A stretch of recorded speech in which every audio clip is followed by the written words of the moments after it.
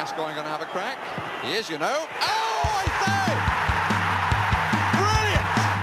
Oh, this young man is a sensation! Dele Alli, out of League One, into the Premier League.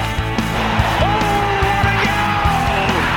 It's Danny Rose on his Premier League debut. Sheringham flick, and Klinsmann is in! He's got it lost under his feet, and it's come from the Miller! Oh, I've seen it all now! I've seen it all! Welcome back to another edition of the internet's most dangerous Tottenham Hotspur podcast. It's Wheeler Dealer Radio. We are here to talk about a 1-1 loss to Fulham in the League Cup, an impressive 2-0 win against Bournemouth, and some fairly chaotic transfer dealings. Just to underline this for our listeners, we are recording this on Wednesday night in America. So when Spurs make a surprise bid for Mbappe, let's say, we'll talk about that next time. But that is why we're not talking about it tonight. Please leave us a review on iTunes or Spotify and follow us on Twitter at WDR Podcasts. That's WDR as in Wheeler Dealer Radio. Now that that's out of the way, let's get to it. Let's get to what I think is going to be a surprisingly positive podcast, at least in the Spurs landscape. I am joined, as always, by my two faithful co-hosts once again this week. Coming to us from the snowy peaks of South Florida. He has keys at his party, but it's not that kind of a key party. It's Brian Ashlock. Brian, have you started organizing a protest against the club yet? So yes and no. I think the important thing that I think that we should all be gathering together about is specifically, it's not ticket prices, it's not transfers, it's the kits. They're just too fucking ugly. And I'm not gonna stand for it anymore. And so, we're going to protest outside the stadium, and then I'll set up a separate one in Eugene, Oregon, just like outside of Nike's offices. And I think that'll really get a lot of movement for us. I appreciate that. I think all Spurs fans would appreciate that. Coming to us from the revolutionary underground of East Atlanta, it's Ben Daniels. Ben, have you gotten any purple and gold put in your Spurs tattoo yet? No, I am the most positive person on the Spurs internet, and you might be right. For once, you might be right. I think everyone's acting like a bunch of melts. I think that is entirely true. And unlike our usual, procedure when we have a good weekend performance followed by an ugly cup performance, I want to at least keep the beginning of this podcast positive. So I want to talk about the Bournemouth game, which, frankly, I think people have underplayed what an impressive performance that was, because I don't think Bournemouth are that bad this year. I know I'm a La Liga guy, and I watched a lot of Rayo last year, and I think Iraola is a good coach, and I thought Bournemouth actually were doing some interesting stuff, and we just sort of outplayed them. I thought the way we responded to their press was incredibly impressive, considering how much dominance and attacking chances we had. But Brian, I'll start with you. What did you think of the performance? Yeah, I thought it was great. I mean, I think a lot of us had questions about how this team would kind of handle a more coherent pressing opponent, and certainly someone that was going to try to match us, high up the pitch, and whether our defenders could handle that. Because I think for a lot of us, our biggest question coming into the season was, how was our defense and how was our goalkeeper going to cope with, some of these better teams? And United probably should have been a test for that, but it just really wasn't. And like you said, Bournemouth, despite having a new coach and a different system, they looked pretty impressive in the way that they were pressing. They didn't really take their foot off the gas kind of until the end of the game. And we looked pretty calm and composed. And we were able to play through the press, break the lines, and we got some really good chances. And I think this is the first game of the season that we actually won on XG. Which is what really matters. I think we all know. Yeah, and I mean, not our lying eyes. That's really our trophy, honestly. You remember, the fourth place is our trophy meme. Now the XG victory is our trophy now. But yeah, like I thought I was very impressed with basically all of the back line and Vicario in terms of how they handled Bournemouth's pressure. Like Vicario received the ball multiple times with defenders bearing down on him, and instead of just, punting it upfield or blasting it out for a throw in, he would take a touch and move the defenders so that he had a passing angle into Basuma or to Madison or to one of the center backs, and we were able to progress the ball up the field. Like it was really kind of proof positive that we're buying into Ange's system, and that group of 11 guys is able to do it.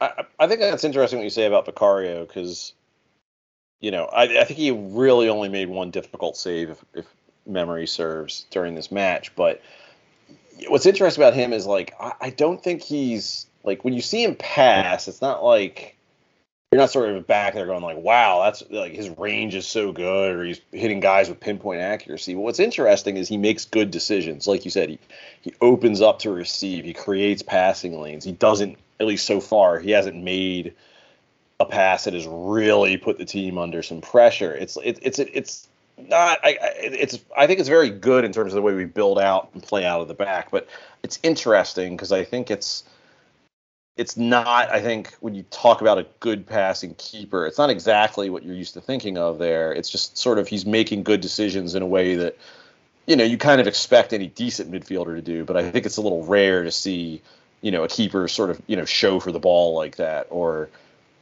sort of move around and create lanes. But Ben.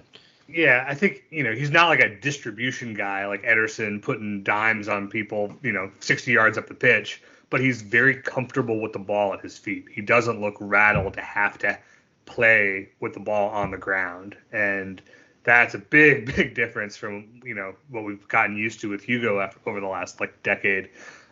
Is just someone who, has the composure of an outfield player under pressure to say, okay, I know what these things at the bottom of my legs are for, and it's not just kick saves. And yeah, it's really reassuring. And I think he gives us so much, even without being such a great distributor of the ball, he gives us so much just by being comfortable playing out of the back and allowing the team to have him as an option to play to, and, be able to reset and spread the pitch and, move the ball where we want it. It's funny. You've said, Ben, to me, like, oh, he's got this huge chaotic energy. And that's true. I think that's absolutely true. But at the same time, like, I mean, and I think we saw it in the Fulham match what happened without him. I just feel incredibly comfortable with him, by and large. The way he's back there distributing, how he's handling it, the press or opposition teams. Like, it's kind of crazy how these two things are true all at the same time. Well, it was interesting. Like there's a moment in the first half where I think it's Van de Ven plays the ball back to him. And he just he's got the striker bearing down on him, and he just kind of opens himself up, lets the ball run across him like he's going to play it to Romero or Porro, and then just takes a slight little touch back. The forward overruns him trying to press, and then he plays it right up the middle to Basuma, who's unmarked.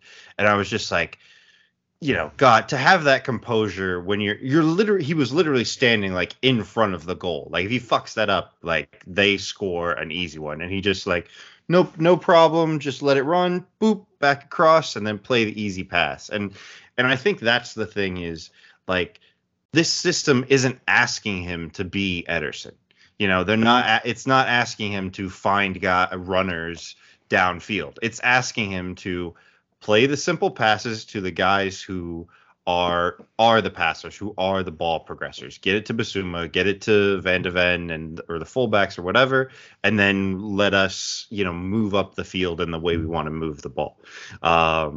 He played a couple passes up to Richarlison that were okay. He played a couple that were not, but like all in all, like you guys said, I think he's, despite the chaotic energy, like that comes like when we're on defense, when we have the ball, he is very calm.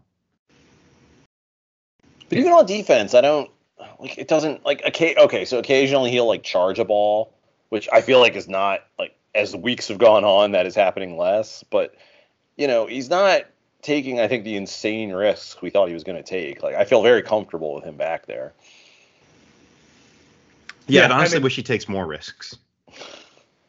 It's only been a few games. Like, there will probably come a time where he charges down something unsuccessfully, or he takes that overconfident touch in front of his goal, and the striker does pick his pocket, and, like, we're going to get mad. But I think so far, at least, those risks have been positive trade-offs. And we'll see, what the ledger looks like at the end of the season, and how bad those tendencies punished us, and how much it was just a real swaggery goalkeeper. As much as I love talking about defense, and we'll get back there in a minute, I want to go to the other end of the pitch, because I thought the real highlight of this game was Madison, who's just, he looks so good. I think this whole team, the way they've taken Ange's system is impressive, but Ange has him, he's doing so well in the system. He's really unlocking other teams. He's playing so well, and frankly, I feel like he's drilled some of his bad tendencies out of him from Leicester. He looks so good. We talked about this a little bit last week, but just like, I can't think, and I remember thinking this during the game, like, I can't think of the last player we signed that feels more like a Spurs player than he does. Like, from a non-banter perspective, at least. Like, it's just like, you could picture him in any era of the team. Like, the 60s, 80s, the 2010 teams. Name all the decades, Greg. Yeah, no, but it's just like, all the great Tottenham teams is like, he feels like a player that would fit into any of those teams. It's just really enjoyable to watch. I think you talk about his bad tendencies. One of the things, and I don't mean to be digressing already, but one of the things that Madison has done well and does a lot is shoot from outside the box. And we have a lot of guys with that tendency. Sarr, Basuma are also have a real penchant for taking a pop. And none of them are doing it. Porro and Son are the only guys who are still taking a crack from distance. And honestly, Son can take a shot from wherever he wants. He's earned that goodwill. But it's interesting how quickly a guy who has scored so many goals from outside the box has agreed to subsume that instinct into making runs instead and building, for a better chance. And yeah, like, the run and finish for his goal was fantastic. It's so good that I feel like it happens a fair amount, but like, sometimes you just see a play where it's like, he looks so free. It's like, how does a center back not track that? And obviously the reason is he's making a good run and the center back's ball watching a little bit. But it's like, it's such a perfect pass and run. It's almost like, it feels like he's cheating almost. It was so good. It was just incredible. And he sort of has the sense he doesn't need to put a lot on that ball, and he can just divert it a little bit. He's such a pleasure to watch. He's so good. Yeah, and he's developed such good partnerships with so many guys on the team already. Like, him and Udogie combine so well down that left side. His interplay with Son has gotten better. Him and Sarr are, their kind of movement has been great in the last couple weeks. He's just really kind of right now, him and Basuma are like the glue kind of holding this together, and so much of the good stuff we do in attack comes through Madison. He got the goal, but like, his set piece delivery is great, most of the time. Like, he's the player that we've been missing since Eriksen. Like, and it's just great that we finally have a midfielder that can see a pass every once in a while. Like, it's so nice to watch him play.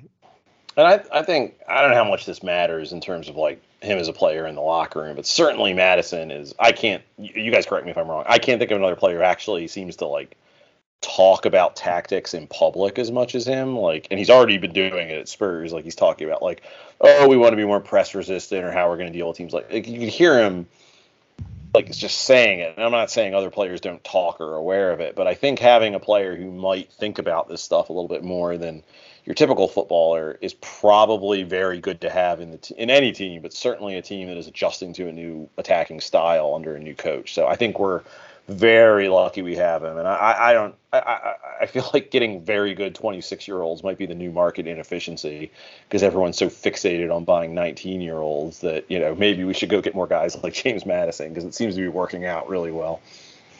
Yeah, I mean the post-hype sleeper has been a move. I mean that was what Erickson was. But is he post-hype? Like he was always good. Like I don't feel like Madison had down. Like he was on a bad team last year, but he had a down year? I would say post-hype in the sense that like big teams have not been sniffing around him for years. Like except even us. even Zaha at Palace was like always a transfer target for somebody, and he just couldn't get out of that contract at Palace to move. But like nobody seemed that interested in Madison. He wasn't getting called up for England for mysterious reasons.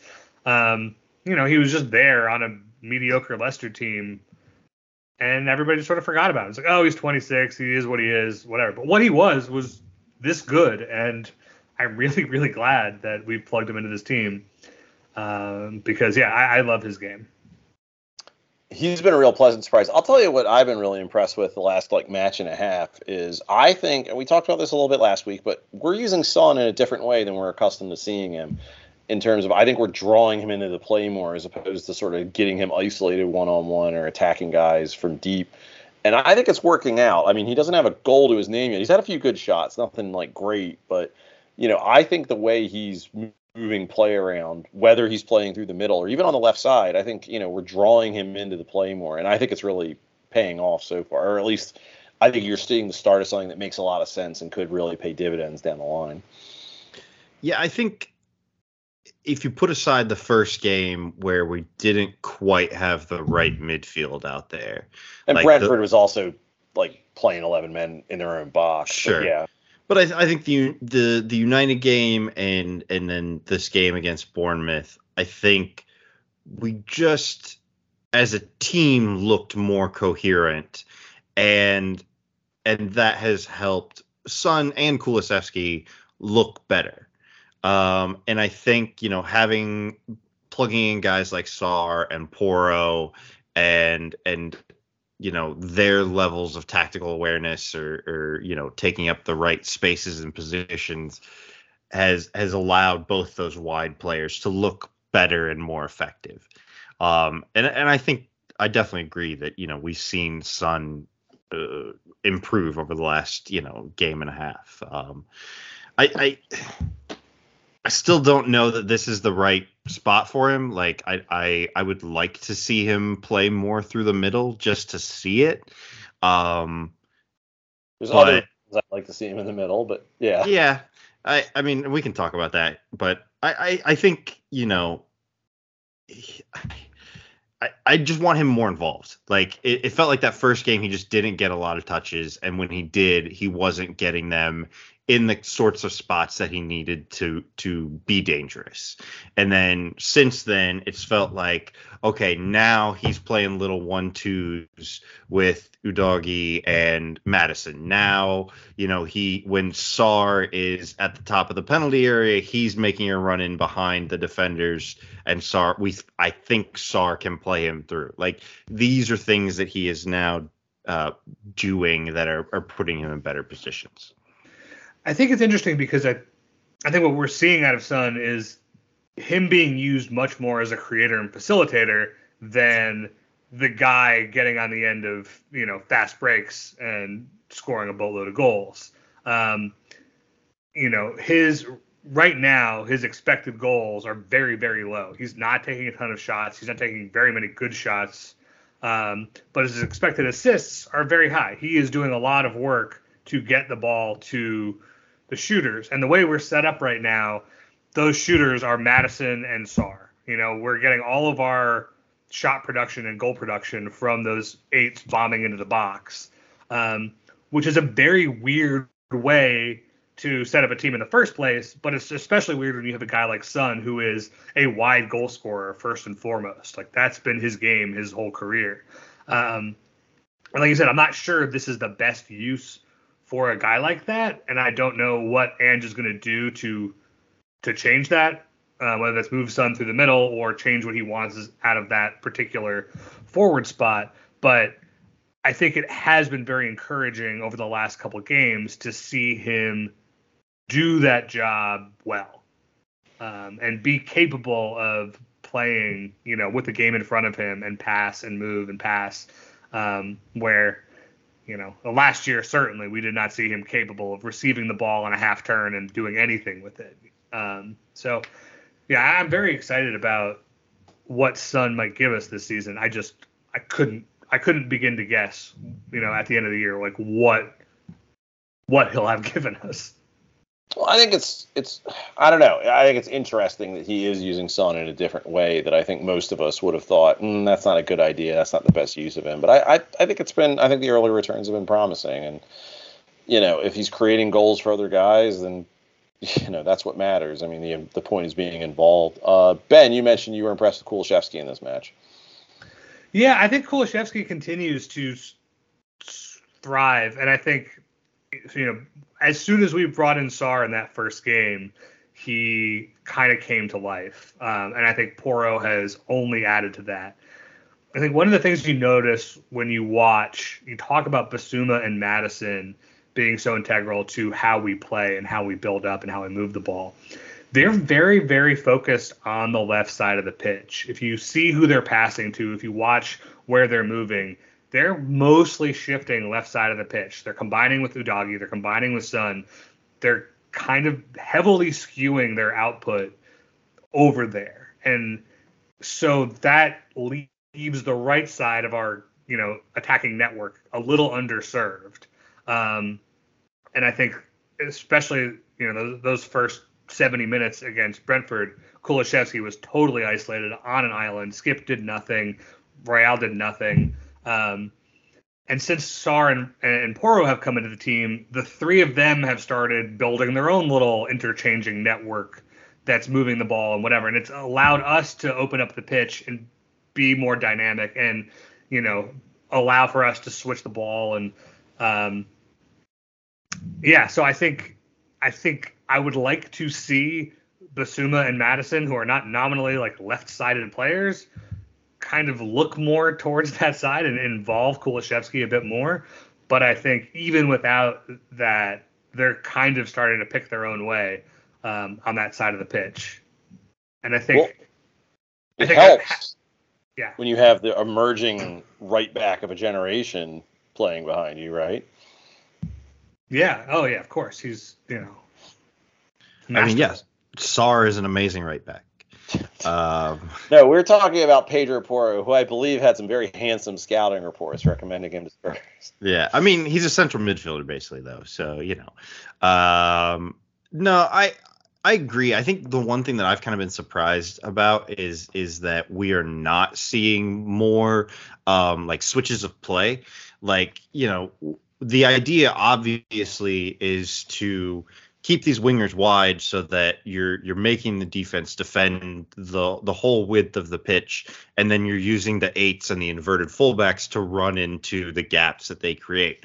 So I would think that we would be playing more balls, from one winger into the eight or the fullback, and then seeing a big switch to the other side to then now, okay, well, the defense was shifted over. Now they got to go all the way back across, and like, how do they get reset? And, maybe that's just not what Ange's system is, or maybe that's, we're just not at that level yet, or whatever the case may be.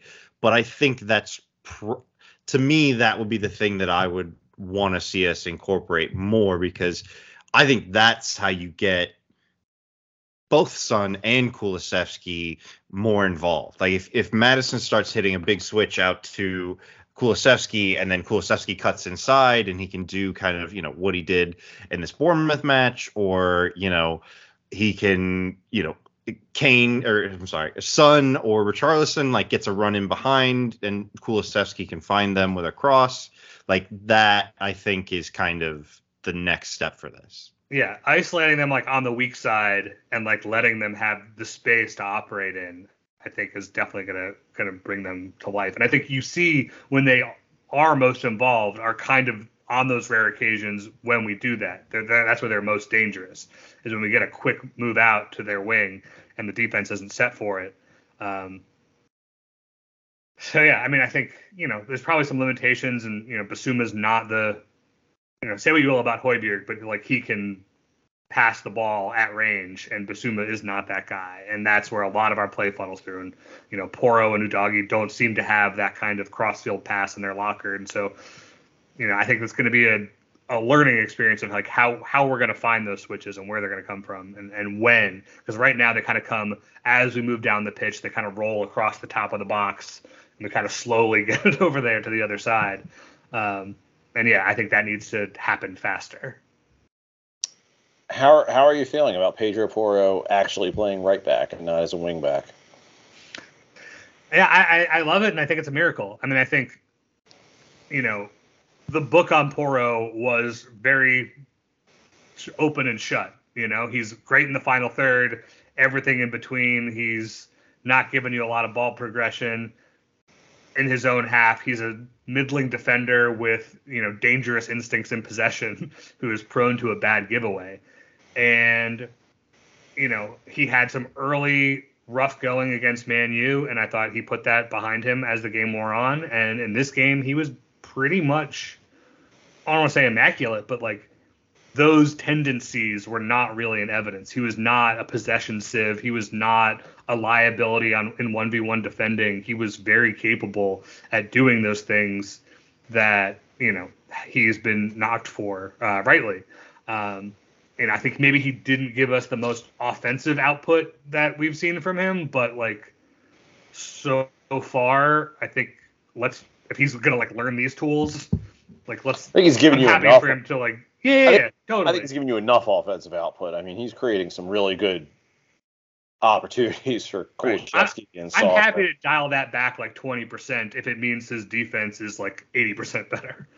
I think you look at a guy like Porro, and I understand why we talk. I mean, like you said, Ben, a lot of his criticism is justified, but I think between the way a lot of modern management is, and particularly the managers we've had at Spurs, I don't know, there's just a sense of like a guy is, unless he's 17, he is what he is, and he's not going to get any better. And maybe we're seeing a 3-game blip here, but I'm just really impressed with Porro. I'm really impressed with Ange that he's sort of taken a guy who is not tailor-made for what he wants to do and found a way to sort of emphasize his positives and hide his negatives and get him to work on the things that he wasn't as good at. Long may it continue. Yeah, I mean, I've really been impressed by his defensive work. Like just the positioning and getting back into the positions that he needs to be. Because, I think last year as a wing back, he got caught up field a lot. And maybe that's a little bit the point of a wingback, and you're hopeful that Højbjerg or whoever's playing on the right side of midfield kind of drops in and covers that space. But in the 2 games he's played, I don't feel like he's been overrun, and I feel like when he's been called on to defend, he's done pretty well. So I think, like you guys said, this is a great development, and I'm amazed that Ange was able to do it, because it's amazing. It's not over yet, but just the initial returns are very exciting, and I think part of it is it's easy to forget. Like, I mean, this guy has the physical tools to do it. Like, I mean, if like the problem isn't him like tracking back to like keep up with an attacker, the problem is timing your runs and timing your tackles and like having awareness on the ball. And it's just it's working really well so far, and I'm really pleased to see it, because I think weirdly I think a lot of Spurs fans who were down on him were very dismissive of what he offers going forward. And like you said, Ben, even if you dial that back a bit to up the defense, it's still like ridiculous, especially compared to Emerson. I mean, he just offers you so much going forward, even if he's tamping it down. So I'm glad to see it. Yeah, I think it's a real impressive and success story. I think a few weeks ago we were all prepared, not just prepared, but like felt pretty good about Emerson being the inverted fullback in this system. And, Porro wasn't suited to that. Emerson started the first game. He did pretty well, at that inversion aspect of the role. And we were like, okay, this is the team. And within a week, I think if you asked any Spurs fan if they ever wanted to see Emerson Royale over Porro again, they would all probably say no. And that's quite a week. And like with the caveat of, again, small sample size, but still, like, I mean, you would talk in preseason, even amongst Spurs fans who weren't inclined to bedwetting, which is not many of us these days, but it's like, oh, you're going to put Udogie and Porro out there at the same time, and they were like, yeah, that's like shooting heroin and riding a motorcycle without a helmet all at the same time. It's like, it was like this crazy suicidal act of like complete irresponsibility. And now you're looking at it, and like you play a team like United, which whatever else they have going on, they've got some good attackers, and a team like Bournemouth, which I thought had a reasonably coherent and dangerous press, and they look perfectly fine against both of those teams. Right. And I mean, I know we kind of only just give like a token gesture to Udogie every week. We're like, by the way, isn't he special? And we move on because he hasn't scored a goal or done whatever. But like the idea that we were ever concerned that like he was too much of a wing back to play defense at all is just like increasingly laughable every time we see him. He is so well rounded. He is so dynamic. He's great. He's so good at everything. I feel like we were sold a real. I feel like I was sold a bill of goods on him that wasn't true. Maybe he just. Sold a bill of goods. You love that one. I do. I do love selling a bill of goods, but I feel like we were promised. We were told we were getting something with him that is not even close to the case. It was something like, oh, it's Pedro Porro, but if you just shot adrenaline into the back of him, like, it's like, no, he's a very capable like left back who likes to get forward. He's more traditional than Porro is. Like, I mean, he's again small sample size, but I'm not really worried about him going forward or getting back. Yeah, I mean, it does feel like we haven't really spent a lot of time talking about how good he is, just because, like Ben said, like it's like, oh yeah, everything he did was great. Well, that's the thing about a good defender. It's like, yeah. Oh, they're not showing up in the score sheet. Like, you don't hear the announcer talking about him. Great, they're having a great day at the office. Yeah, but I mean, it's not even just that. I mean, like his attacking play has been really good. Like I already touched on, the interplay that he already has with Madison and Son is good. And like, he progresses the ball really well up the field. Like he's very calm on things, and I don't know. He's just a lot better than I expected for the age he's at. And the other thing is, coming from another league, and I know, Serie A is still like a very physical and demanding league, but like he just has been ready for the physicality and the pace of play in the Premier League in the way that some guys that we have signed from, Italy or Spain or France in the past have not been. And I mean, I think that's one, because he is an absolute physical specimen. And two, I think it's just like his quality. And so I've just been like, I'm over the moon about it. Yeah, I feel like I watched, I did not watch any of his games, but I watched a lot of his highlights and a lot of like single match highlights, whatever. And the thing that stood out about him was his physicality. And I was kind of suspect, like, okay, is he just able to kind of pace and power his way over like small gesticulating Italian men? And like, is that that's not like a real skill that's going to translate to like an actual physical league. I mean, it'll be good for when we play Newcastle. Yeah, look out, Tonali. You're fucking done for. But yeah, no, he's obviously, physically capable for this league.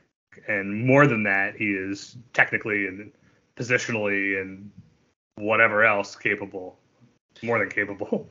And I've been surprised that the announcers have managed to restrain themselves from, making too many pace and power comments about him. And like you said, that want to avoid that like generalization, but that has been something that's very good. But I've just been most impressed by his technical ability. Like he's doing this inverted wingback thing. And we were told, no, he's a wingback, likes to get down. He goes down the line and then he cuts in at the box and tries to get a shot away.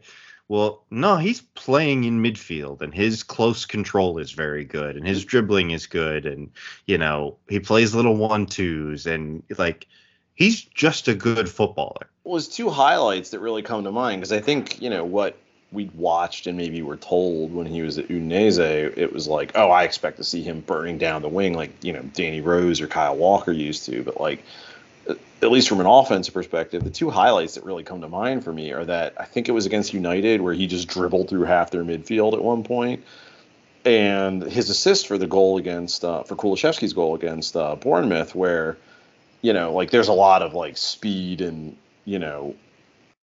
pace and power on that play, but really that whole play is him doing a 1-2 with Son and getting to the byline and putting a cross in, and it's like, I mean, they're both very technically impressive highlights, and yeah, it's just I don't know. I don't know if it was like he played differently at Udinese or it's just racist people assuming he does certain things, but he's been great, and at no point has he looked like, oh, this guy needs seasoning. Like he looks like you said, he looks ready for the Premier League in a way that I think even some very good players coming out of leagues like Serie A don't. And I think Kyle Walker is like a good kind of comp for him, except he's a better like ball player than Walker is. Like I know Walker plays for Pep and everything, but like that's not his thing. That's not why he's there. And like even last season, Pep was kind of moving away from him playing as a right back because he wanted someone there that could step into midfield and do inverted wingbacky things. And Udogie is, he's done it for 3 games and he's already amazing at it. And the thing about Kyle Walker as a comparison is like he has definitely grown into becoming that player. Kyle Walker at 20 was so raw and so, I don't want to say disastrous, but like he was not a comfortable presence. He was just one-dimensional, lightning quick. Yeah, he was better than Alan Hutton, so he got to play. And he became a very composed defender, a very like smart player, a good positional player. But like that was not 20-year-old Kyle Walker, and it seems to be 20-year-old Udogie, and that's fun. Yeah, it's great. So I coming out of Bournemouth, coming out of United, frankly coming out of Brentford, I'm very positive on this team. I think the degree to which Ange has translated his style of play this quickly is incredibly impressive, and I think speaks well of the players and the manager. Then we had this result against Fulham. We'll talk about the performance. I think I said this on Twitter, but like I think all Spurs fans have like everything has gone so poorly for so long for us that a lot of Spurs fans have like don't understand that there is a space between this kind of sucks and holy shit, we're in the middle of like a crisis. And it's like I get it. We're not in Europe this year. We should take a run at the domestic cups. We'll get into the rotation in a minute. I think there are problems with that. But like at the end of the day, Spurs had a bad day at the office. It wasn't like, Jesus, in this calendar year, it's not in the top 10 of our most embarrassing performances, let alone the last couple seasons. But it wasn't good. I understand having some frustration with it, but I don't understand the level of bedwetting that we're seeing over this. I mean, I think first and foremost, the people of England don't understand the concept of a rebuilding year. Like the expectation, my expectation going into the season was we are going to turn over the old guard, bring in some fresh blood, bring in a new manager with a long leash to sort of take the season to impose his style. And, maybe this year wasn't going to be great, but we're going to start building the foundation for like the next great Spurs team. And I don't know if it's because like the first 3 games have gone as well as they were and we're all like laughing, patting each other on the back about being top of the table on Saturday, that like we've forgotten that like this is a process, but it is a process. And all of the things you want to see in that process so far have been very, very promising. And, I think it sucks to lose in the first round of the FA Cup, or the League Cup. Yeah. Like, that's embarrassing. It's shitty. It was naive. It was all these things. But, like, at the end of the day, if your goal for this season is, like, we have to win a trophy or it's fucking shit, like, I don't think you're really invested in, like, what we're doing this season, Like, I mean, the first Pochettino season, we did not win a cup. We finished 6th, and then we kicked on from there to become one of the best teams in England over the next 3 or 4 years. And frankly, didn't look that good. Didn't look that great that year. Like, I mean, not a lot. I feel like in Pochettino's first year, really, I don't think you could have predicted we would have become what we became just watching that first season. Right, absolutely. And I think, there's transfer frustration. There's a lot of frustration, but like the things that we have done so far well, we have done really well. And the things that Ange has done with this team so far have been both really good and taken root really quickly in a way that I don't think any of us were expecting. So am I mad about going out of the cup? Am I disappointed to lose to Fulham? Am I kind of bummed to see some of these B team guys be as shitty as they were? Like, yeah, all of those things are true. But like the place we are as a club today and the place we were as a club 3 days ago are exactly the same. And that place is a very positive place. And I guess, Brian, I'm curious what you think of this. Like, I definitely thought, our A team or our first 11 has like taken on his, like what Ange wants to do so quickly. I just sort of assumed there would be a degree of that would translate to sort of a backup squad, but clearly not. And you're sort of seeing why, we've turned all over. I think Spurs fans, frankly, and maybe just because we'll get to some of the transfer nonsense in a little bit, but because of that, I think Spurs fans are frankly underrating what we've done so far this window, but there's still work to do, and I think this game showed it. Yeah, I mean, I think it's frustrating because, you have the quotes in the build-up to the match where Ange is saying, I want to win everything. I want to win every time we go out there. And so, the fans all take that to heart and go, oh, we're going to take this seriously. And we're going to put the same 11 out there. We're just going to go out there and try to crush them. And then, the lineups come out and you're like, oh no, this is just what we do every year. And so I understand like being like, I understand being disappointed because what happened didn't match like us as fans' expectations. But I think, like Ben said, you have to take into consideration like the context of everything. Like what was a reasonable expectation for it this year? Was our expectation like, to win a League Cup or an FA Cup, or was our expectation that we just kind of like consolidate and get our shit together? And I think the latter is a more reasonable expectation. And, when you consider the shortened preseason and, kind of uncertainty with the squad, like rolling out the B team makes sense. Like, we got to know, are these guys like Celso? There's a market for him. He played good in the match against Bournemouth, but like, is he a guy that's going to contribute meaningfully to this team? Same thing with Davies. Same thing with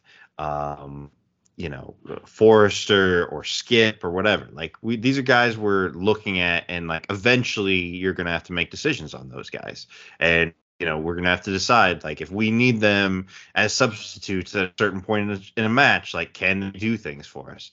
And so, look, losing on penalties to another Premier League team, I don't think is that bad. I'd rather we have done this than, like, lose to a League One team. Like, this result is much more preferable to that. But, I mean, overall, like, what do we all care about? We care about having a good league season, right? I mean, I think, Greg, you're on mute. So, do you want to talk? Go ahead. No, I mean, I think we care about having a good league season. And I think, there are cannier ways to go about managing the cups and the league season. And, I think we have a squad that, like, I remember we were talking about this not too long ago. Like, man, I wish we had Europe just so we could get minutes for some of these guys and see what they could do. Like, Lo Celso specifically, and Solomon and I don't know who else I'm excited about. Maybe that's it. But it would be nice to have more matches to sort of, rotate around and see what we've got and test things. And we've lost that opportunity, even beyond the opportunity to win a trophy. And I think, we rotate 2 guys out last weekend. We rotate 4 or 5 guys in for the cup match, and then we rotate a few more guys out next week. Like, we can probably manage all 3 of these games. And I think a savvier manager, a manager who knows his squad better, can probably make those calls. But I think the thing that I am not mad about with the wholesale changes that we've, seen, even though, like, yes, I've seen a lot of people say, like, well, when you make 9 changes, everyone's playing with scrubs, so nobody has the opportunity to shine because they're all playing with the B team and the B team's bad. But I think I like that Danny Ainge does not see these guys as like B team scrubs who can't hold their own against Fulham. Like, these are guys that he sees as contributors, guys who he has coached, and we've seen what he has done to turn Pedro Porro into a complete defender. We've seen the way he's redefined Udogie's role from what we're led to believe he was capable of. We've seen him bring Basuma back to life. We've seen him give Sarr a new lease on life. Like, we've seen him change guys from what our expectations were. And so for him to look at these guys and say, I believe that they're capable of something, I'm not mad about that. 2 of these guys started the first week. Richarlison and Van de Ven are starters. Skip and Royale, we expected to be starters going into this season. We've been complaining about the wingers not being the right fit. So seeing Solomon and Perisic is like not a crazy ask. Ben Davis seems purpose-built to be an inverted fullback. And Davinson Sanchez came on for Romero in the first game and acquitted himself very well. I think, yes, when you assemble this whole unit together, it's missing some pieces. But I think being able to see what exactly is missing when you get these guys together is just as important as anything else. And I think right now the key undroppable guys is that sort of left-sided unit we talked about, the Basuma, Madison, Udogie. Like, those guys are kind of irreplaceable. And maybe if we just plug those 3 guys into this team full of bench warmers, we would have won this game comfortably. So, but I got a hot take. I think the most irreplaceable guy is Vicario.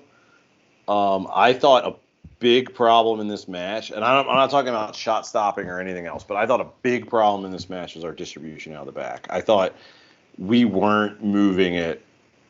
Like, we were trying to play out of the back, and it just wasn't moving quickly enough or getting set enough. And I thought, especially early on, that was a huge problem. And, if we had a better ball-playing keeper, I'm not sure. Like, for all the other issues that we had with turning over 9 guys, and like you said, maybe we're missing some key dudes. I feel like if we were just had a guy who could start play more, it might have made a huge difference. Maybe I'm just really down on Forrester, but like... Yeah, we should have taken Raya on loan when that opportunity became available late in the window. Like, I don't know why we let Arsenal do that. Well, because now they're wasting all that money, but it's just a loan.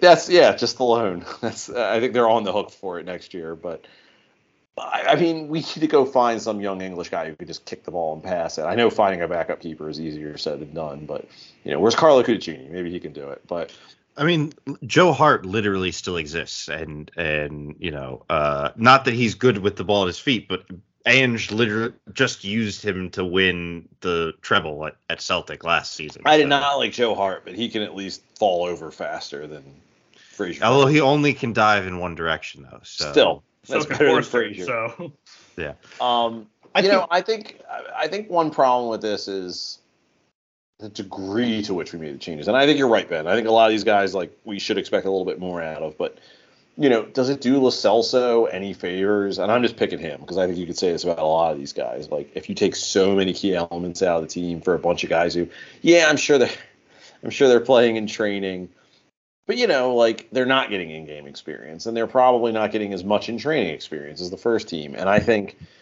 like, I'm going to say I want to see Lo Celso playing with, I don't know, he seems to want to use him in the Madison role. I would if I was putting him in the first team, I would sort of put him where we're putting Sarr and Skip, but that's another matter. But my point is, I want to see guys like Lo Celso getting minutes with the, quote unquote first 11. Like, and I think that would be more instructive, if we're not like just taking everybody from the first 11 out. And I'd just be curious to see what some of these guys do alongside some people who have not only, are a better quality of player in most instances, but, are sort of more drilled or more accustomed to Ange's system, or it seems to be that way. So I don't think, it's doing any of these guys a ton of favors. And I think that's been a problem with us for a while. I think Arsene Wenger was able to play his youth squad in the League Cup for a bunch of rounds for a bunch of years because no one took it seriously, and it just sort of like poisoned everyone's brains about what to do with a secondary competition. Yeah, I mean, I think the thing of it is I actually am not really all that interested in seeing Lo Celso again, or any of these midfielders actually. I thought that was the worst part of this. Like, you talked about Forrester. Yeah, you were complaining about that a lot during the match. Yeah, it was just because I was just watching all three of these guys who are, international footballers. Like, Skip just won the under 21 Euro or whatever with England. Like, Lo Celso plays for Argentina. Like, Højbjerg always plays for Denmark. Like, these are guys that are not unaccomplished footballers, but they just were not moving for the ball. Like, it was wild. Forster would have the ball, and then Skip and Lo Celso would be running away from him, and Højbjerg would be just like hiding in the shadow of a defender. Like, it's just like it was unbelievable. And I was just like, this isn't about Ange ball versus Conte ball. This is just like not understanding how to move in the midfield. I'm blown away by how bad it was. It's got to be weird. bad. I mean, I think it's weird because like all of three of those midfielders came on against Bournemouth and acquitted themselves fairly well. Like, Højbjerg has played minutes, for this team and looked good doing it as our sixth. The fact that he seemed so ill-equipped to play this style of football was kind of surprising to me. Like, I understand he's not like, as physical as a capable dribbler as Basuma is, but like he seemed to at least understand what the role required until he was given the opportunity to play. And I think I'm more than I'm mad at Ange for like taking a shot on these guys. Is like, I'm so disappointed in how these guys who were given an opportunity to like show what they can do showed so little. We like a lot of Spurs fans. Like, it is like, I feel like every Spurs fan on Twitter is contractually obligated to tweet about why haven't we moved out some of these guys. And, like you said, Ben, sometimes you watch these matches and you're like, I don't know, like you look at someone like Ndombele or like Højbjerg, who like they want to go to these big clubs. And I'm probably Højbjerg's a little bit unfair to throw in here because he was good against Bournemouth and really settled the game down at a time where it needed to be. But like, they have these just like inflated opinions of where they should be, and they just don't seize opportunities. They don't, perform at the level they're supposed to, and it's really irritating to watch. Like, I've been, I loved Lo Celso when he played at Betis, and I thought there's a lot there for years, but it's at a certain point. I mean, it's not as bad as Ndombele, but it just gets to the point where, like, man, like I understand that, like to a degree, we're not doing you any favors, but like sooner or later, he's got to ball out, dude. Like, you need to show us why we paid all that money for you. And it's a little irritating that,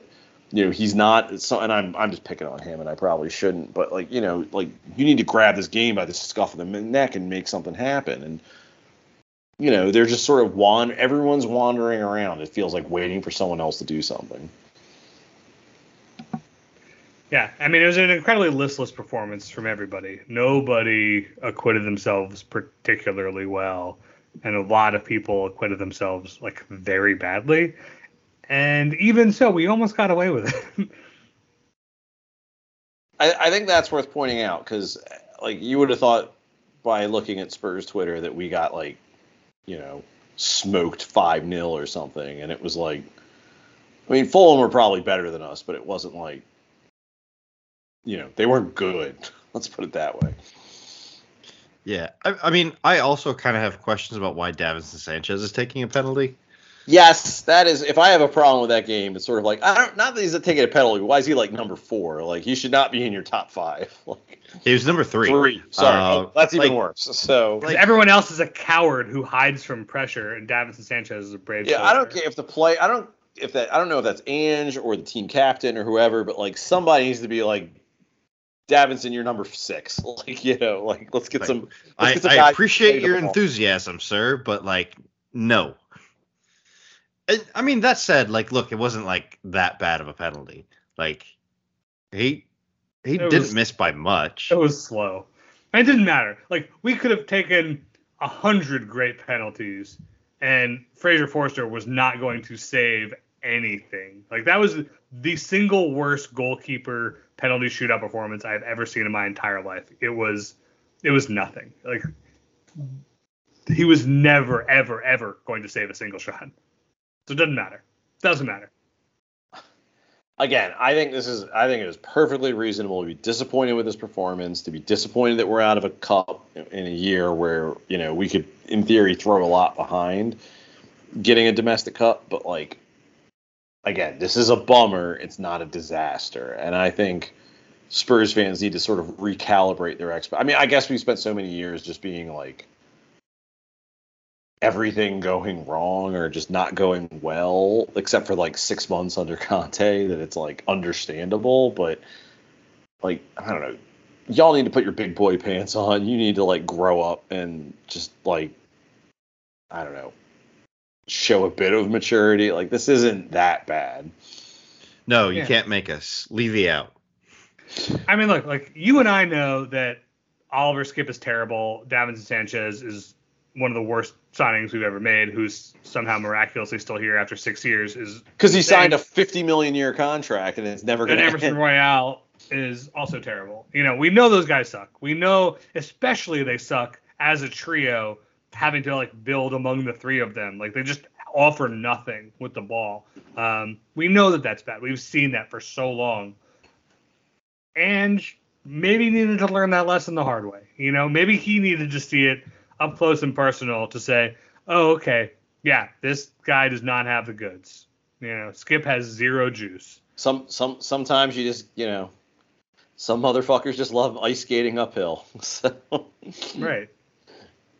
That's a new one. I didn't like that one. You can put that one back in. Oh, you don't like Blade? Your little no. You don't like Blade? No, I don't like look, Blade. Wesley Snipes delivers it way cooler. He does. I'm not even gonna argue trying that. to ice skate uphill. That sounds cool. Yeah, like you're no Wesley Snipes. There's no Wesley Snipes. I'm not. We can I all pay my taxes. That's true. Yeah. That's why I'm less cool than Wesley, amongst other reasons. I want to talk about our transfer nonsense. Wait, can we talk about Richarlison real quick? Yeah, let's talk about Richarlison. He's an important figure as we move into the transfer nonsense. I feel like Richarlison. I'm of two minds about Richarlison because he scored. Bad. Yeah, he scored. And I think he showed what he offers you because he'll, like, if nothing else, Richarlison's going to get in there and do the dirty work and put a header in. He has not been good, and I think part of the problem with Richarlison, I don't know what to do about it, is that guy is pressing so hard. Part of it is, and I think even like the most negative Spurs fans, so Ben, I'm talking about you. I think even the most negative Spurs fans are perfectly willing to write off last year and just be like, you know what? Conte is a terrorist. The Parmesan Pulis is gone. We don't have to talk about it anymore. I don't know about you guys. I'm not willing to hold. I'm not really holding last year against Richarlison. There was a World Cup. He was hurt a lot. That team sucked. I don't think he really had a whole lot to do with it. It is what it is. No one expects him to be Harry Kane, but man, he's pressing so hard, and he's making it, and that feels to me like it's making whatever other deficiencies there are in his game so much worse. And I don't know what to do about it. Like, I mean, I can't imagine when he was at Everton, where he played reasonably well, that he was never like receiving a ball with like two center backs on his ass, because it's not like they had a free flowing attack, but it seems like every time he's playing, which again, he's occupying the other defense, and that's part of what we want him to do. it's like he's got two guys on his back and he can't control the ball, or he can't like dish it off to someone who's like able to do something with it. And then on top of it, whenever he does get a clear opportunity, it seems like he's got the yips. So it's really not going all that well right now. Yeah, I mean, I didn't think he was good when we signed him. It was like, a colossal waste of money. I made that very clear. I don't think he is capable of filling Kane's shoes by any means. I still thought he would be capable of chipping in with like a dozen goals and like being a reasonable presence up front. But so far, he does not seem to understand his job. He doesn't seem to know how to move into space. He doesn't like he when he collects the ball, he seems to go into traffic like on purpose instead of finding gaps.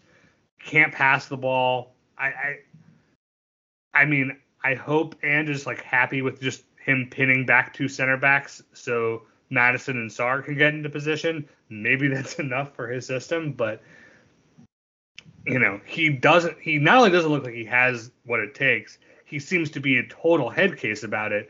Against Bournemouth, he was rattled so hard in the second half. Like, and we didn't talk about this at the time, but Ange did really well to yank him when he did and calm that game back down, because the beginning of the second half might have been the best use of subs I've seen a Spurs manager ever make. Like, yeah, he really we were in control that game, like when Bournemouth was getting back into it. Yeah, he had that moment where he fell down and like thought he was fouled and got pissed and lashed out, and like he lost his head completely. But here's the thing about, I want to have a response to that, because I don't disagree with what you're saying about Richarlison, but he's good with Brazil. Like, and I know international football is international football, but like, he's fine with Brazil. Yeah, my point is, like, we don't need him to be better Harry wingers. Kane. We need him to be fine, and I think we've seen him be better than this. And it's just, this is the problem you have, especially with a player who's not elite. You've got.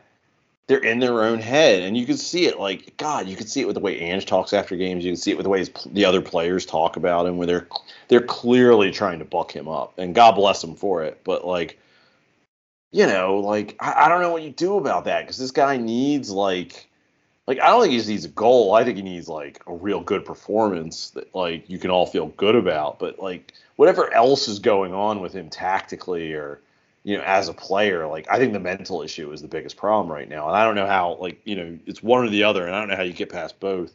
Like, that guy needs a game where he whips someone's ass, or at least has a crucial goal, I feel like, and then we can deal with the other stuff. But like you said, Ben, like the way it's going right now, like I hope Ange is happy that he's just making life difficult for the defense, because at least he is doing something. But you want more out of your striker than keeping the center backs busy. Remember when we signed Soldado and we spent like 3 months being like, look, he just needs a couple to go in off his ass. You're right. And then it just never worked. Look, I was pretty high on Richarlison coming into this season. Like, I thought that like this could be like his best season in the Premier League, and like, I felt like what Ange wanted out of this forward role was exactly the type of things that he was capable of. And I guess I haven't like abandoned that hope, but it's now very clearly like hope.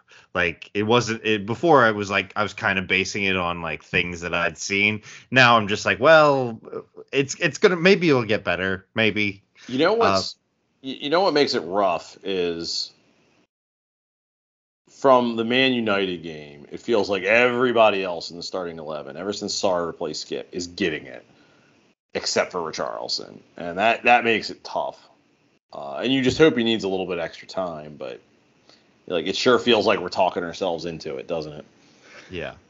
I mean, I think we have seen Son now in a couple of games move over to that role and look interesting. He's still doing his like coming deep and combining and like being involved version of Son, which I know is not necessarily what Ange wants from a striker to do. He wants him to be stretching the defense. He wants to be pitting those center backs. But it depends on who we sign and what that looks like. But I think it's not impossible that Son ends up our striker this season. I think you're right. I think Spurs are going to have to go out and buy a striker. And I think, frankly, this is the argument. Again, I think we should have sold Kane if he wasn't willing to sign an extension. But if you were someone who was like, don't fucking sell Kane, like, I think the argument for it was always like, boy, it's like you guys have forgotten what it was like in 2011 when we were just trying anything to find a striker who could be halfway decent on this team. It's hard, man. It's real hard. And, Richarlison has more. I mean, whatever you thought about him, Ben, like, I think you can agree, he had more of a pedigree than a lot of guys were going to be able to get. So, it's tough, man. It's real tough. And he's got like a Brennan Johnson goal scoring record. Yeah, I mean, like, I think Richarlison has a respectable record in England. It's not like great, but like he does enough other stuff. Frankly, the fact of the matter is too, like, Richarlison's a guy you like he does the scut work. All the we've been on this podcast, on Twitter, we've all complained about these guys who have like retrograde bullshit social views or politics, and like Richarlison seems like in the world just the best guy. He seems like a really good dude. Like he hates fascists. He does really good things for his community. He gives a lot. Like, I want him to be good. I'll tell you what. I'm going to put my marker out here. I think this is what's going to happen with Richarlison's legacy at Spurs. I think he's going to be largely a bad player, not worth his transfer fee, but he is going to score some goal in some match that we are just going to talk about for years. And it's like, it's not going to matter that he's fucking garbage for the rest of the time. It's like, it's going to be like a version of Ricky Villa where it's like, honestly, not that impressive, but he had that one goal and like, who gives a fuck? Like, it'll be like the photo negative of Lucas Moura. Exactly. I don't know. I think it's worth saying this. I want Richarlison to succeed because I even as someone who got a little tired of like every time Lucas Moura came up, we had to talk about his politics. Like the fact that Richarlison seems like a good guy, just like I want it to work on some level. I know it's not going to work on the level that like his transfer fee would demand, but like I just want it to work enough because he seems like a really good guy. He is like he could do enough that you could sort of squint your eyes and see how it would work, but I don't know. It would just be nice for it to work because he clearly I think I find it endearing, frankly, that like part of the reason he's been so wound up this year is he wants to be good. He's not mad at the manager. He's not mad at the tactics. He wants to succeed and he's angry at himself. And frankly, it's endearing as a fan, compared to some of the other divas and losers we've had on this team over the years. Yeah, you thinking of anyone, a French person who likes Big Macs specifically, or Big Macs, a Royale with cheese. Yeah. Let's talk about our transfer business. Let's start with outgoings because I think that'll age perfectly fine. I'm really tired of our outgoing conversation, but man, it is like all the stuff that's coming out. It sure seems. Like, I have some sympathy for Daniel Levy and the Spurs front office because as much as we should just fucking get rid of some of these guys, it sounds like Moussa Dembele. It sounds like Tanguy Ndombele and Hugo Lloris and Eric Dyer and fucking everybody and Davinson Sanchez have turned down like 6 moves apiece, and they're trying to get these guys out of here. And like to hear that Ndombele wants to like. I don't want to go to Genoa because I need to go to a team in the Champions League. Like, motherfucker, like, you barely played for Napoli last year. Like, you won the league. They didn't want you if we paid your whole fucking salary. Like, you need to go somewhere and play, and no one wants you here. You don't want to be here. Like, I'm so tired of it. And I mean, he couldn't show up at meetings in a year where he knew his reputation was on the line, and he couldn't show up on time to meetings. And I mean, look, Genoa, there's all that salami there. Like, there'd be a great move for Tanguy. He wants to be in the Champions League. Let's get Real Sociedad on the line. Like, San Sebastian has fucking excellent food there. Let's send him to the north of Spain. Like, come on. He can eat foie gras till he gets gout. I mean, exactly. I mean, but in fairness to Tanguy, like, if we were in San Sebastian, that's probably what we would do. Yes. Yeah. So let's let him do it. I don't know. It is frustrating with those guys like that they look, I'm all about workers' rights, and like you have the absolute, like you don't have to go somewhere you don't want to be. You have a contract, you can sit there and earn your money, and whatever. But like, also like, all right, if they're not going to accept transfers, let's just fucking cut them. I don't think anyone's like talking about cutting his salary. Like, my guess is there's some sort of we'll pay X amount, you pay Y amount. He just needs to fucking leave. Like, yeah, I don't know. I mean, yeah, it's frustrating. Hugo, we have heard turn down several backup roles because like he wants to be a starter somewhere, and like nobody wants you. Nobody wants you to be a starter. Like, unless you're in MLS or the Saudi league, like. Right. And like it's frustrating that they have, such high opinions of themselves because we don't see that manifesting on the pitch.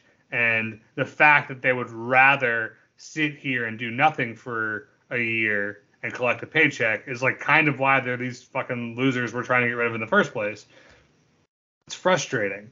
That said, we have done a terrible job over the years. I mean, how much I complained about giving Hugo that extension 2 years ago at the time. And it worked for a year, and then it didn't. But you're right. I mean, we have put these guys on long, dumb contracts over and over again rather than sell them when they had value to refresh the squad, and now we're kind of reaping what that looks like. And that's bad on our part. And I think there is a difference. And I think there's a difference between like looking at a guy like Hugo or Dyer, where it's like, you know what, you have served the club long and well. It's not working out for you. We're just going to cut you and let you go.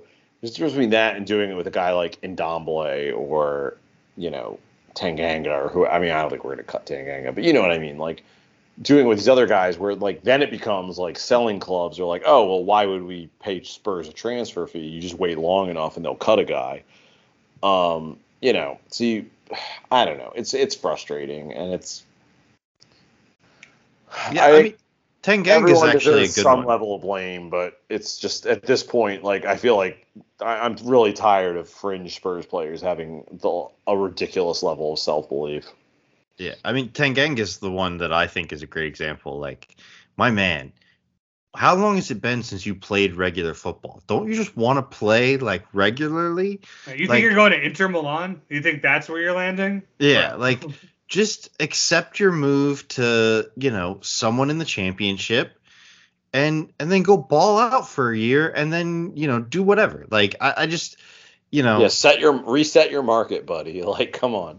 Well, yeah, and I think that's the thing, and like, that's what been another frustrating thing about like our loan business in the past few years. Like, nobody's really gone out on loan and then just looked fucking amazing. Like you said, Tanguy didn't really play that much at Napoli.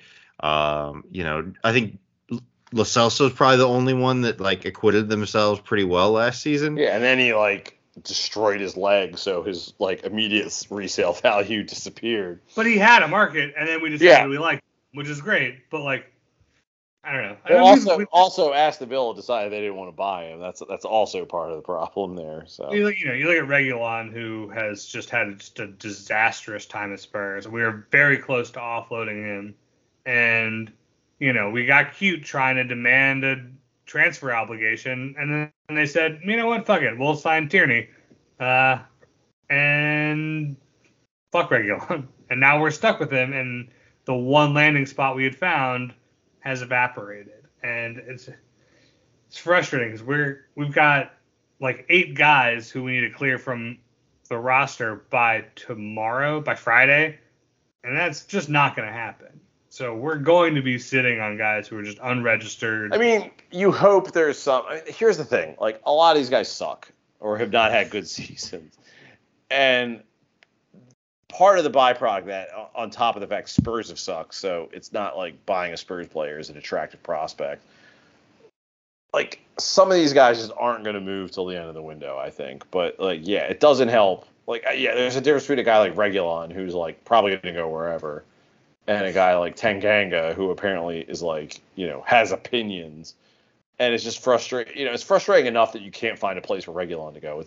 it becomes even more frustrating when you've got guys like Tanganga or Ndombele or whatever who like, oh, you found a loan or a move for them, but like, they're turning their nose up at it. And it's just like, Jesus Christ, you want to play or not? I don't know. I hope we get our outgoings going. I think it's not as easy as people make it sound, but I mean, this goes back to the sort of failure to land a director of football at any point during the summer. I think we're functioning. I think we're functioning with that. I think what it goes back to clearly is not functioning. Like this I think exactly we are. how we're not functioning. You look at our business and it's functioning. This is our business, Greg, and we're not doing it. Like that's what director of football can do is like we're like manifestly not doing it. We have spent $0 of Harry Kane money. We have 11 extra guys on our roster than we can carry that we haven't moved on. Like, we haven't done it. We've made a couple of good signings that I'm excited about, but like, we do not have a football operation that is managing the ins and outs because it's not happening. I think what you're seeing is the accumulation of years of uncertainty with the managerial position. That's and I think, why you get a director of football. Yeah, I mean, like, clear the decks.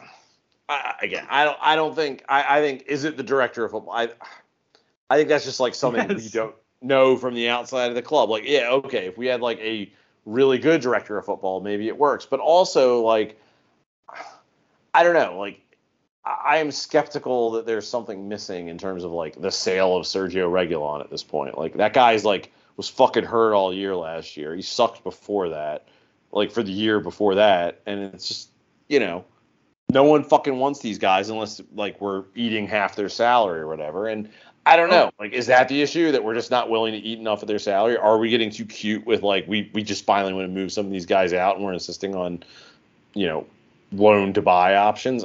Like the problem with all that, especially with these sort of like fringier players, is that it becomes more opaque. Yeah. I mean, we have let these guys devalue so heavily. Yes. Over the years, absolutely. But like, again, putting in place a department of your football company whose job is to manage the outgoing players and the hiring of new players is like a normal thing that clubs have. A thing that we talked about at the beginning of the summer as like the most important piece of business we should be doing to rebuild this club, and we have not done it. We got Scott Munn, who is somehow still not started working technically for Tottenham Hotspur. We have, as far as I can tell, nothing in place. It seems to me as if Gabonini, or whatever the name of that head scout is essentially running our transfer business. I mean, I don't know. Like, that's the thing. Like, we can see that signings is only a piece of what that transfer business needs to look like. We also need to dump a fucking dozen guys off this roster.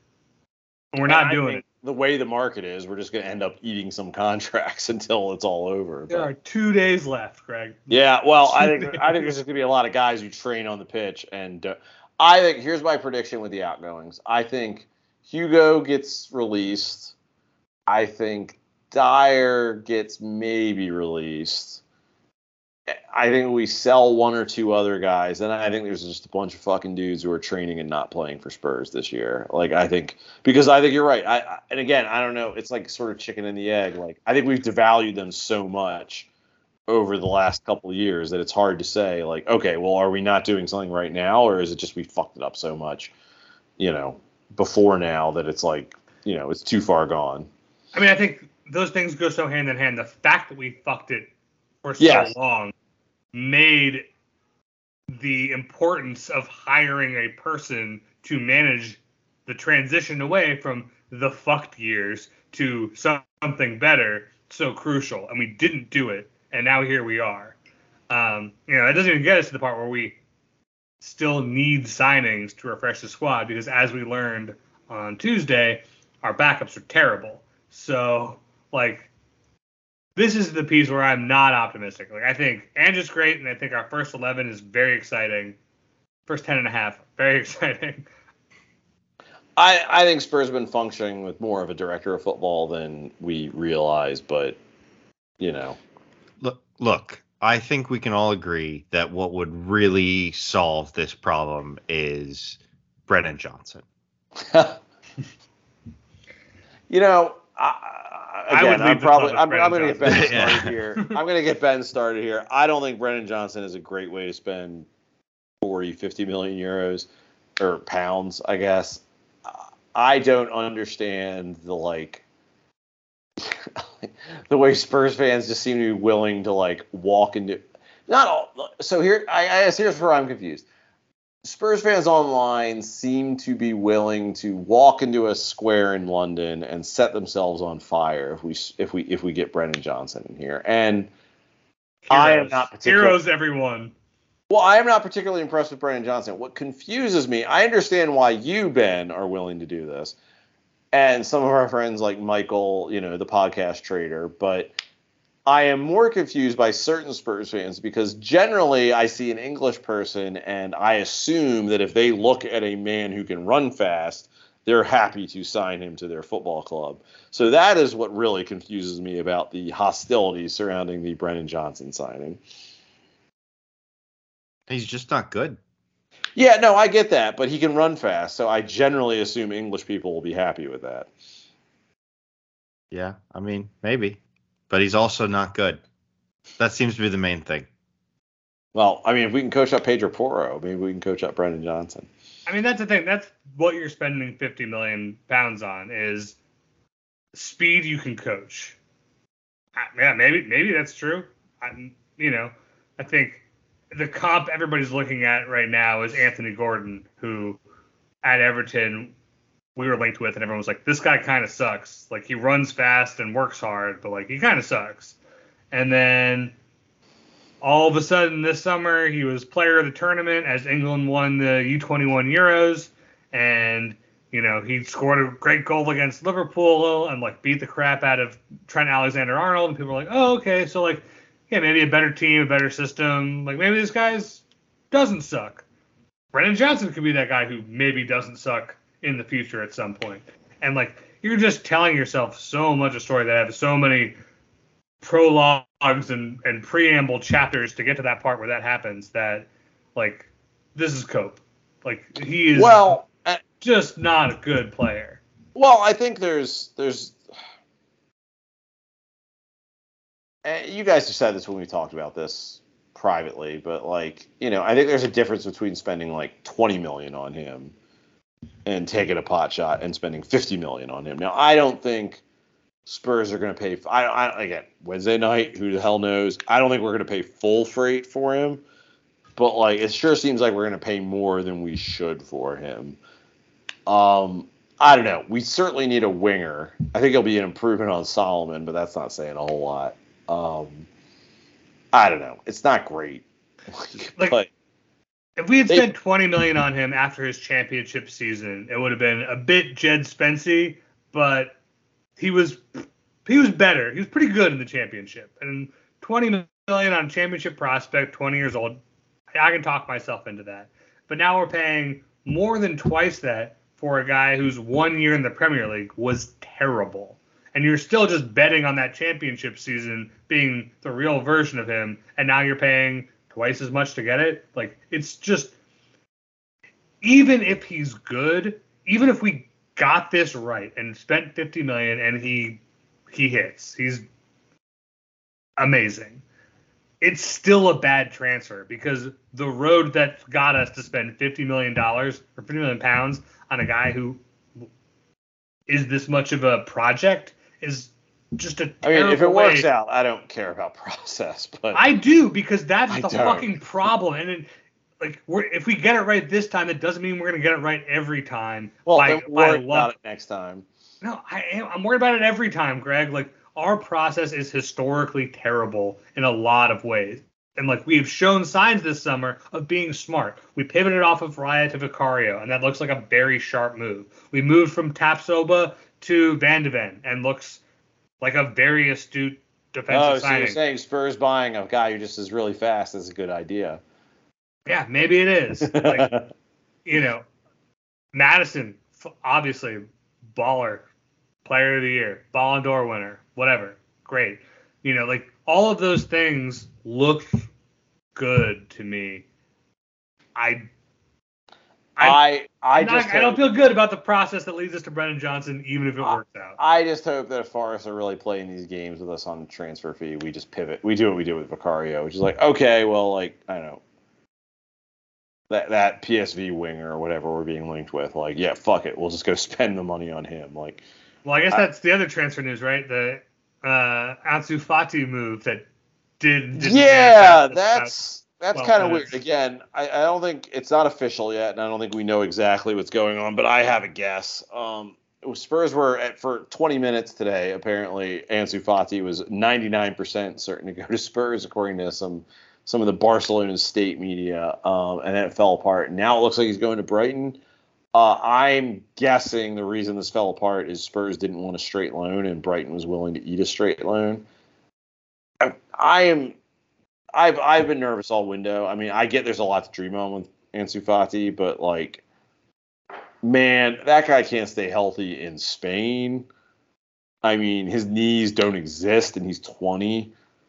I mean, maybe he's going to be great. Maybe De Zerbi's going to get something really special out of him. But like, yeah, it's tough with a team like Barca because like, as a club, they're a rat's nest. Xavi wants to play like hospital ball. Like, he's maybe just had some bad luck with injuries, but there's a lot like. He makes a lot of money, and there's a lot to be concerned with, I feel like, about Ansu Fati. And like, especially if you don't have an option to buy, that feels dangerous to me. Like, I don't know. Like, I don't know if we missed out on too much there. I mean, I'm sure he'll go to Brighton and kill it, and we'll be all kicking ourselves. But like, I'm just saying, a guy who can't stay on the pitch at age 20 in La Liga, that should be setting up huge red flags for a team in the Premier League. I think I'm confused by Brighton's willingness to do a loan for him. They're Brighton. What's confusing about that? Well, but I mean, like, what's their like, what Barcelona needs is to dump salary so they can register players. How much of his £200,000 or euro a week salary is Brighton really willing to take on? Now, look, I appreciate they've got European football, and they've done so. They just had 115 million come in from Caicedo, so like maybe they have money and they can use it to pay crazy wages. But like, that doesn't seem like the Brighton thing to do. Like, the thing that seems like more like their thing is to find a guy like Fati before he signs that 250,000 pound a week contract. I mean, I think the thing about Brighton's recruitment is it's not as clear cut as that. Like, yes, they have signed like 3 guys from Paraguay or wherever, Ecuador, but they also have Danny Welbeck, Adam Lallana, James Milner, like, on their team playing. Like, James Milner is their starting right back right now. Like, that's kind of insane. But like, I don't think it is beyond the scope of the kind of transfer program Brighton has put together to identify value in other kinds of targets. And I think they have 2 competitions. I think Fati is good. I mean, really good when he's fit and on the pitch. Like, he's going to make them better. The weird part is that he's, nominally like a left wide forward, and so is Matoma, who is, the best player on that team. Where does he fit? But I think to manage multiple competitions, he's an opportunistic buy. They saw he was available and said, yeah, we could make use of that guy. We are also playing Danny Welbeck every week. We can probably swap out Welbs for Fati and make ourselves better. Well, it's also, I mean, for whether it's good or bad, Spurs consider themselves a big club, and they're probably a little less willing to swallow a straight loan than a club like Brighton. Whatever else is going on with where our positions are and what competitions we're in, my guess is Brighton's just a little more willing to swallow that than we are. Yeah, I mean, the value to us is, like, he could be a guy for this rebuild. For Brighton, it's like, oh, this is an interesting stopgap that can get us through a season with a lot of fixture congestion that we maybe don't have the squad capable of handling, and add like some plus value to. Like, yeah, that is a guy you can take on loan, and if you can't buy him at the end of the season, well, whatever. They have great recruitment. It'll be fine. For us,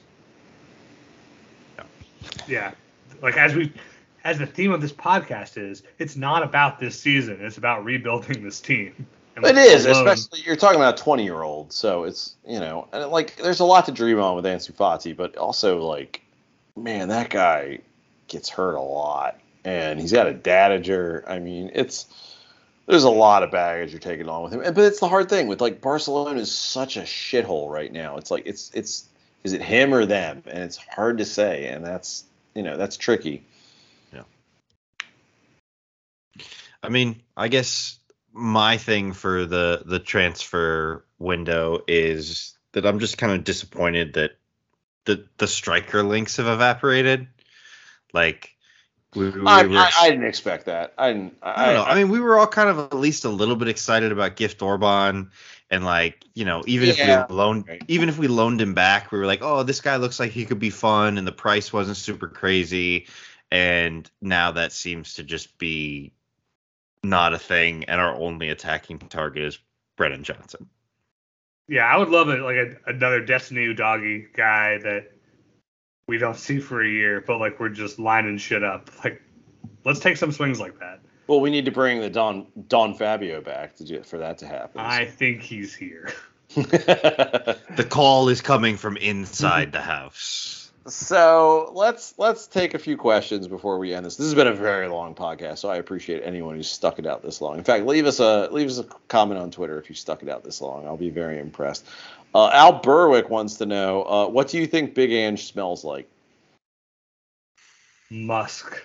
Just musk. Sandalwood.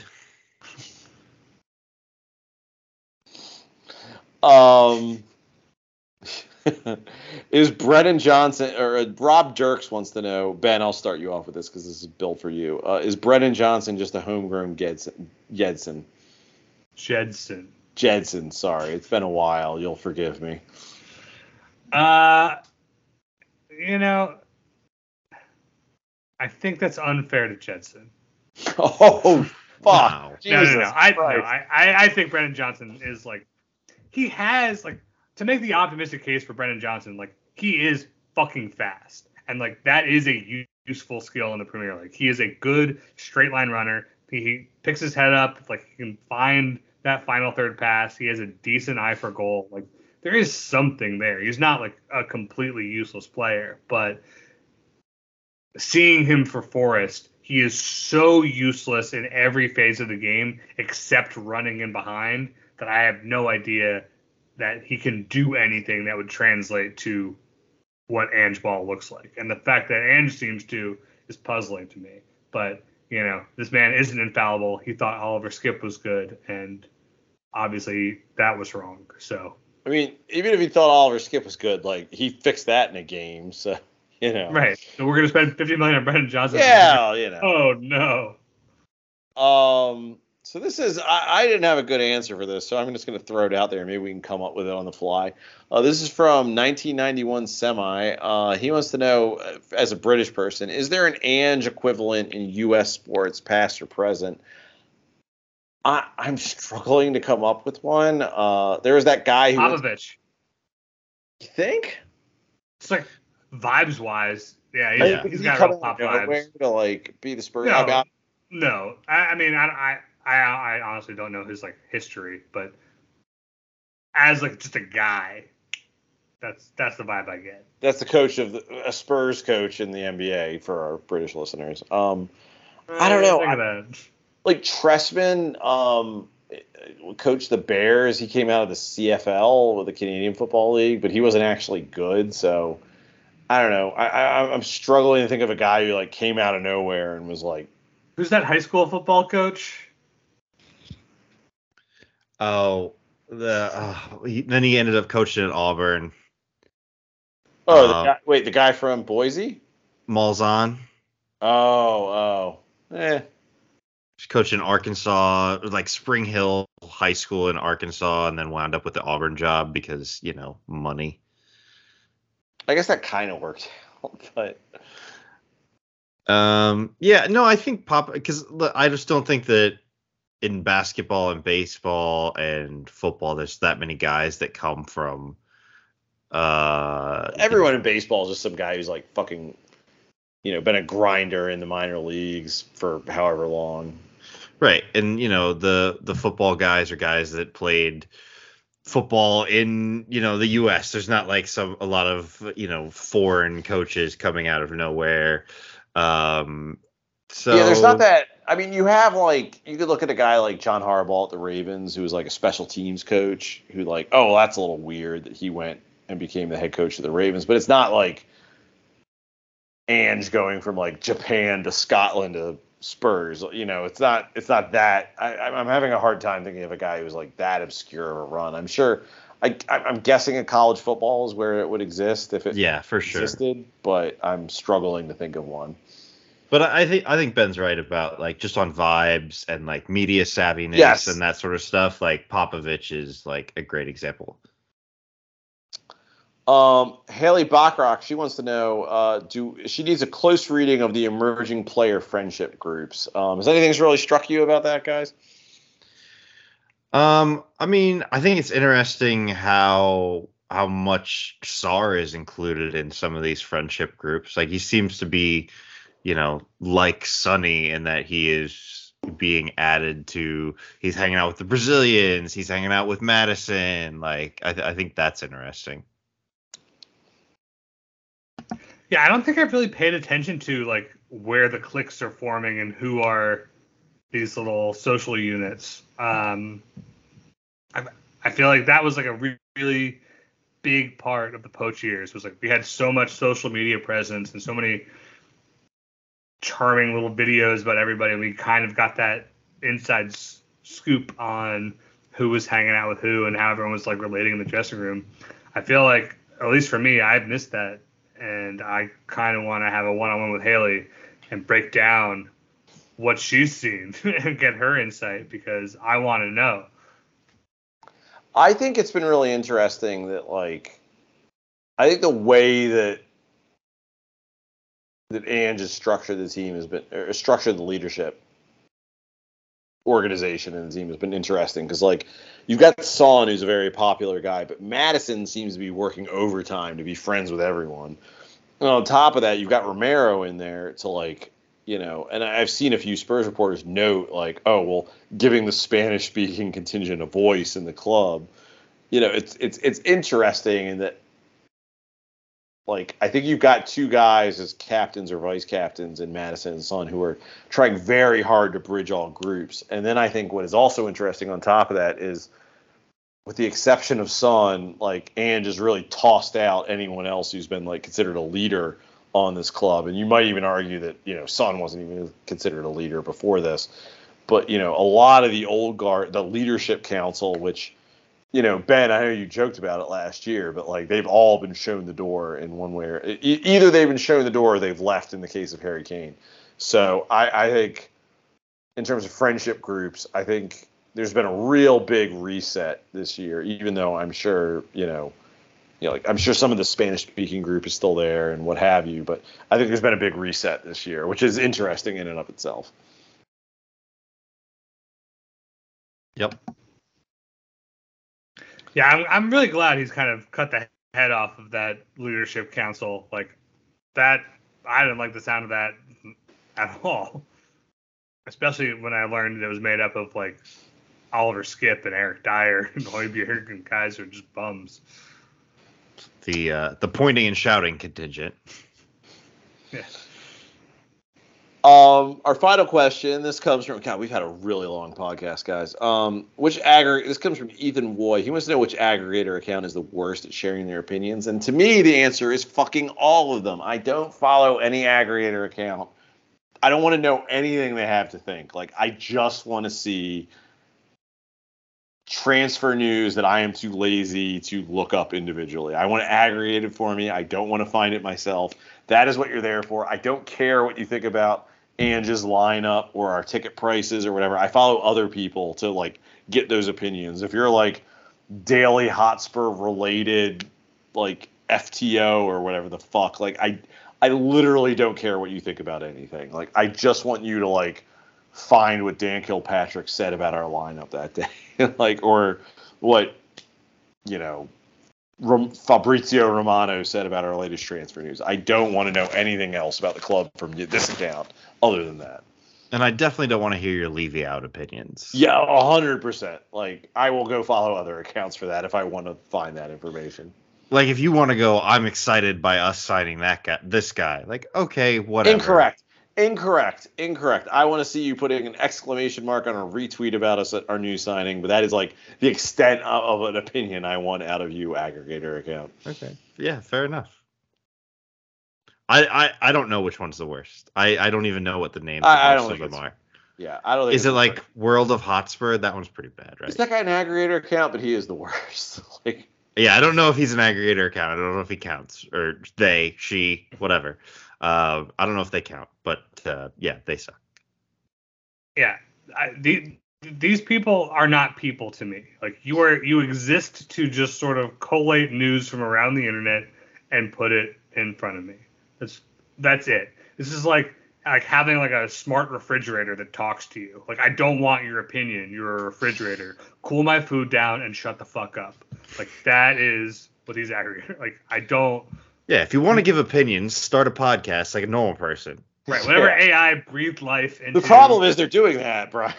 Yeah, that is the problem, honestly. I mean, AI digging into our market share. AI is terrible and being used for awful things, but like, this is one thing that you could use AI for. like aggregate my like. No, like, if an AI modeled itself off of aggregators, it would only have bad opinions. That's all you would get from it. You know, AI is useless because the fucking inputs are useless. It would be like what, purple and gold until the world is a smoking crater, because that's purple and gold until they're sold is how Skynet got started. Is that what we're trying to say, Ben? Yeah, basically. It's not a coincidence that yesterday is the anniversary of Skynet launching in 1997, according to Terminator 2. So the end of humanity can be tied to Spurs not selling Hugo Lloris. Yes, that's what I'm saying. Okay, fair enough. We have been going on for quite a long time. If you have made it this far, also tweet at us and give us credit for it. Ben, where can people find you on the internet? You can find me on Twitter at ComradeUSpurs. Brian, where can people find you on the internet? You can find me on X at I did a fun hand motion, everybody. At Brian_Ashlock. That is Brian with a Y. And you can find me on Twitter at Skipjack0079, where I might be talking about the bottle of wine I polished off while we did this entire podcast. Don't forget to follow our podcast at WDR Podcast. That's WDR as in Wheeler Dealer Radio. For Ben, for Brian, and of course for Brett Rainbow, I've been your host, Greg. Come on, you Spurs.